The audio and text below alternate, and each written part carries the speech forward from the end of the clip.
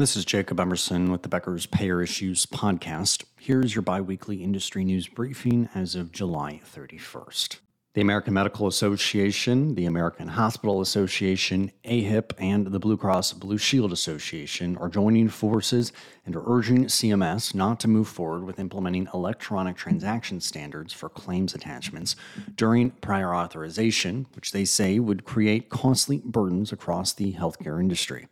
In a July 27th letter to CMS Administrator Chiquita Brooks-LaSure, the four organizations wrote that while they appreciate the agency's work to reform prior authorization processes, quote, conflicting regulatory proposals would cause widespread confusion and greatly increase expenses for providers and payers needing to comply with two sets of proposed standards. The groups noted that there have been major developments in prior authorization technology and regulations in recent years, including a CMS rule proposed December 6th that would require federally regulated health plans to offer HL7 and FHIR-based application programming interfaces to support electronic prior authorization. In contrast, a CMS rule proposed December 19th would require a combination of both X12 and HL7 standards and apply to all health plans under HIPAA. The group said, quote, we are concerned by the conflicting provisions of these rules that would establish two different sets of standards and corresponding workflows to complete the prior authorization process, depending on the type of health plan. Moreover, for federally regulated plans, this would require crosswalking the two standards for no discernible benefit. The groups concluded saying, for these reasons, our organizations strongly advise against adoption of standards for prior authorization attachments as proposed in this rule.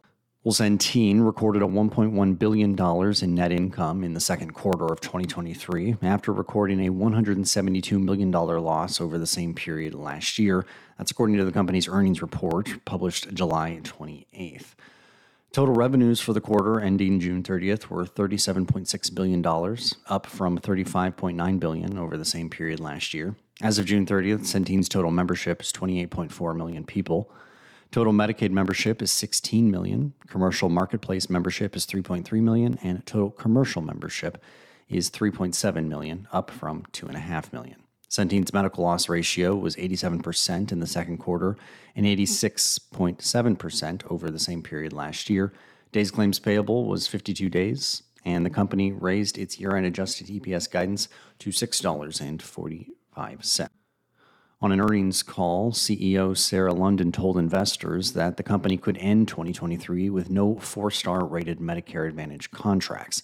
It has been working to improve its Medicare Star Ratings plans. The percentage of Centene members with 4-star or higher plans dropped from 48% to 3% in 2022. Variability in cut points from CMS means Centene's single 4-star Medicare Advantage contracts rating could drop this year. Ms. London said that while this is disappointing, we do expect to see meaningful movement in our 3 and 3.5 star bands in October, and roughly 2/3 of our members are in plans showing year-over-year improvement.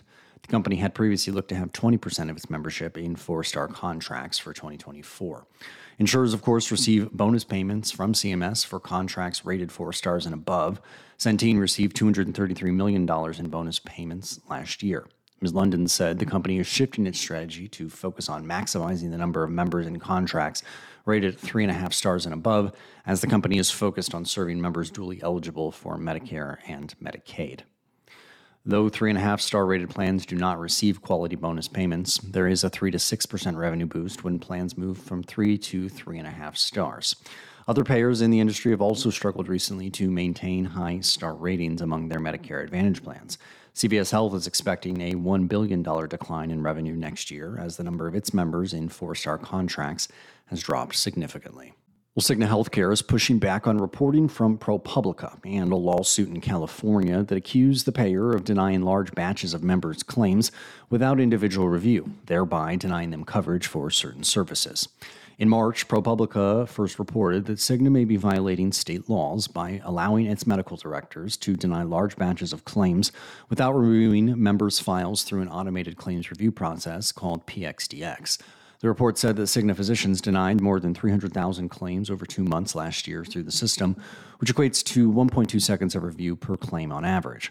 Following that report, state insurance commissioners and federal lawmakers raised concerns and requested more information from Cigna about its claims review process, with some openly calling for an investigation.